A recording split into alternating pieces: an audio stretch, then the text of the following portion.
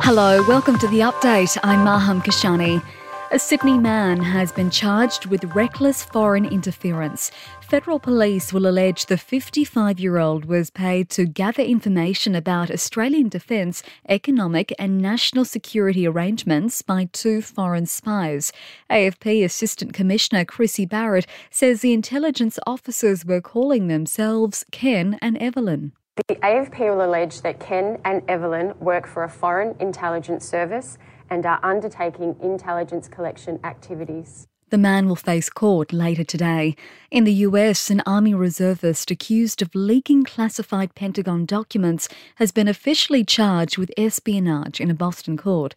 The 21-year-old faces up to 15 years in prison. US Attorney General Merrick Garland says the leak was a deliberate criminal act. This is not just about taking home documents. That is, of course, itself illegal. But this is about the transmission, both the unlawful retention and the transmission of the documents. Police have charged a 21-year-old man with murder after a paramedic was fatally stabbed in Sydney's southwest.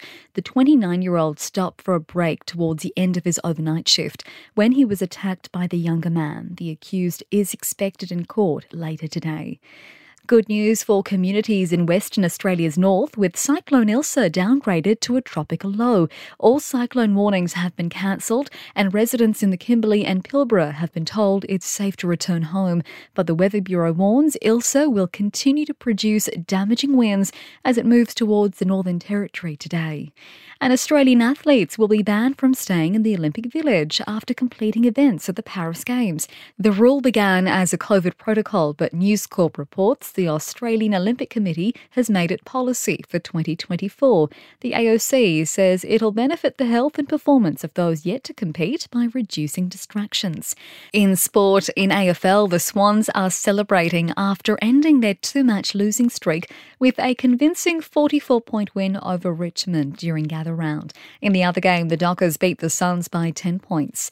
The Seagulls have claimed a 10-point win over the Storm in their NRL match. The Sharks overcame the Roosters 22-12.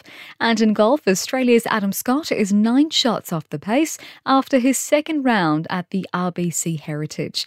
In entertainment news, Katy Perry and Lionel Richie are among the first acts confirmed for King Charles's coronation concert. The singers will perform in front of thousands of people at Windsor Castle next month.